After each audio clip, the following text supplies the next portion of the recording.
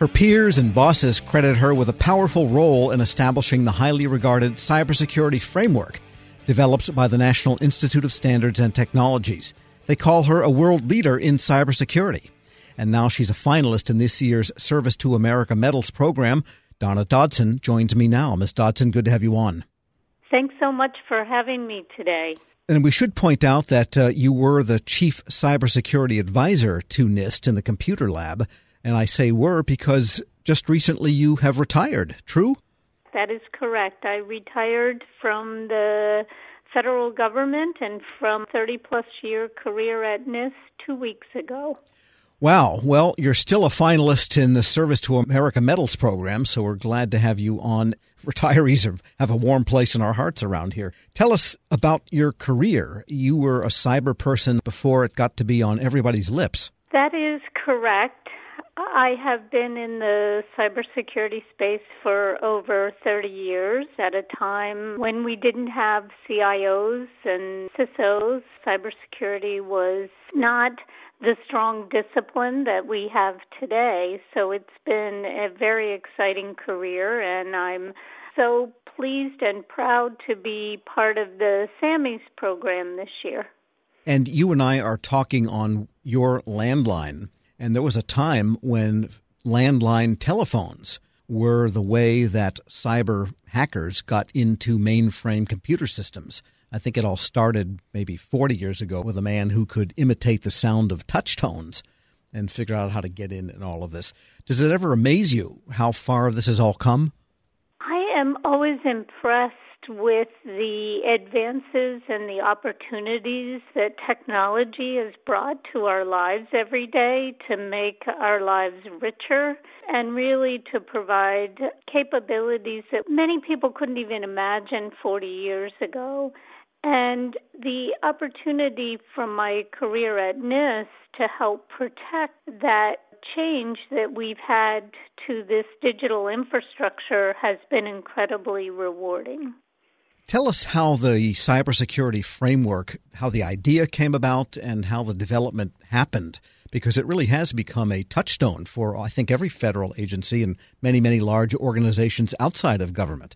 The cybersecurity framework has been adopted by large and small organizations in industry and government, including local, state, national governments, and really been accepted internationally.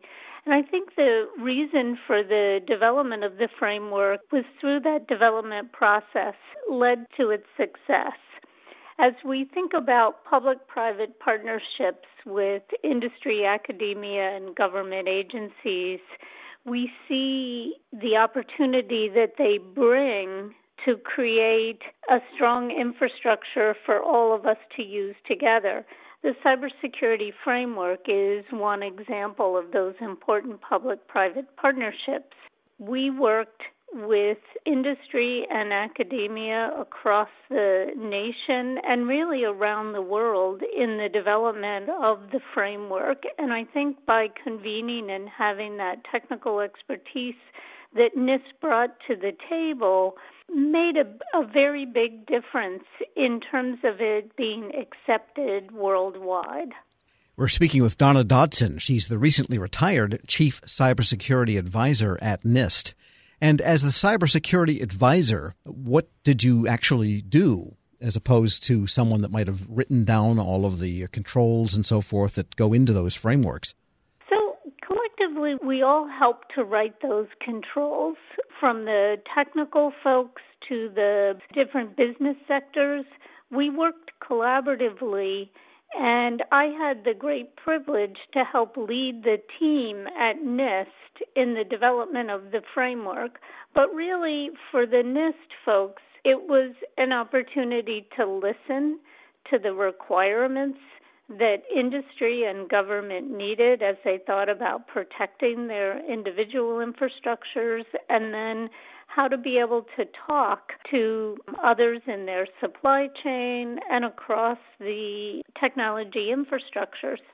So for us, it started by listening to those requirements and then bringing our experience and our expertise in cybersecurity risk management as well as our experience and expertise in other technical areas to bear as we develop the framework, and bringing it out in a way that we could communicate to others and use it as a communications tool as well as a technical tool to help protect organizations' infrastructures.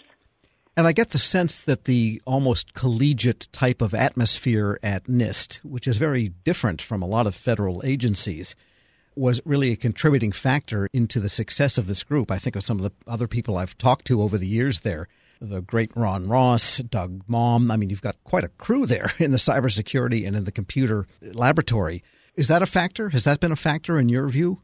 It certainly is a factor. NIST has the world's technical experts in many areas. However, the way NIST has always designed its work is around inclusivity. You know, we have 4 core principles at NIST around integrity, excellence, inclusivity.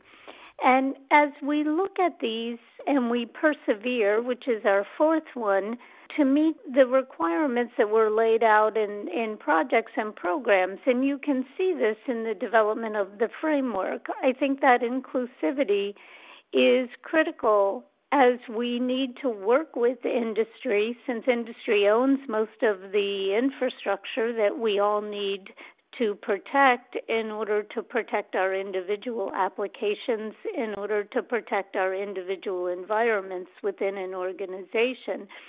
So bringing those skills to bear really made a huge difference in the development of the cybersecurity framework. But we can't forget the importance of the private sector participation and the way the private sector rolled up its sleeves to come to the table and work. And I think when you bring both government and industry experts to the table, from the technical perspective and the business perspective, we can make great strides. And we see this in that public-private partnership in the development of the cybersecurity framework. And of course, nobody can work forever, but if you had another 5 years in your career, what would you have done next? What do you think is the next round of development in the cybersecurity struggle? I think, again, we all need to be collaborating and working together. I think we need to take a look at cybersecurity, at supply chain risk management, and also thinking about privacy and privacy risk management, which is an endeavor that we took on shortly before I left NIST with the development of the privacy framework. The 4th pillar there for success is a workforce that is engaged and thinking about cybersecurity and privacy as they develop this digital infrastructure. So I think all 4 of those areas have tremendous impact on the platform that we need today to protect our environments and that platform for innovation for tomorrow. Donna Dodson is the recently retired Chief Cybersecurity Advisor to NIST and a finalist in this year's Service to America Medals program. Thanks so much for joining me.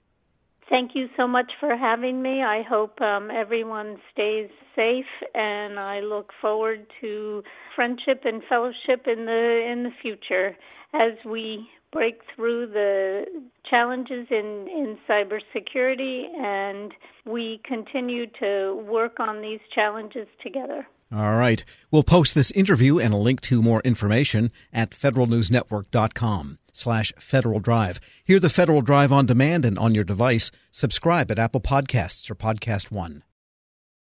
When you think about something that brings out the best in us, it usually involves helping someone else. By donating plasma at a Grifols Center, you can help save millions of lives and show your good side to the world. You'll join thousands of people who donate safely each week, so patients get the plasma-derived medicines they rely on. And you'll be rewarded up to $1,000 your first month. Learn more at GrifolsPlasma.com. Grab a 30-day free trial of Live by Live Plus, and you'll get unlimited skips, commercial-free music, and all of the podcasts and live streaming events you can handle. Visit livexlive.com/podcast1 to learn more and start your free trial.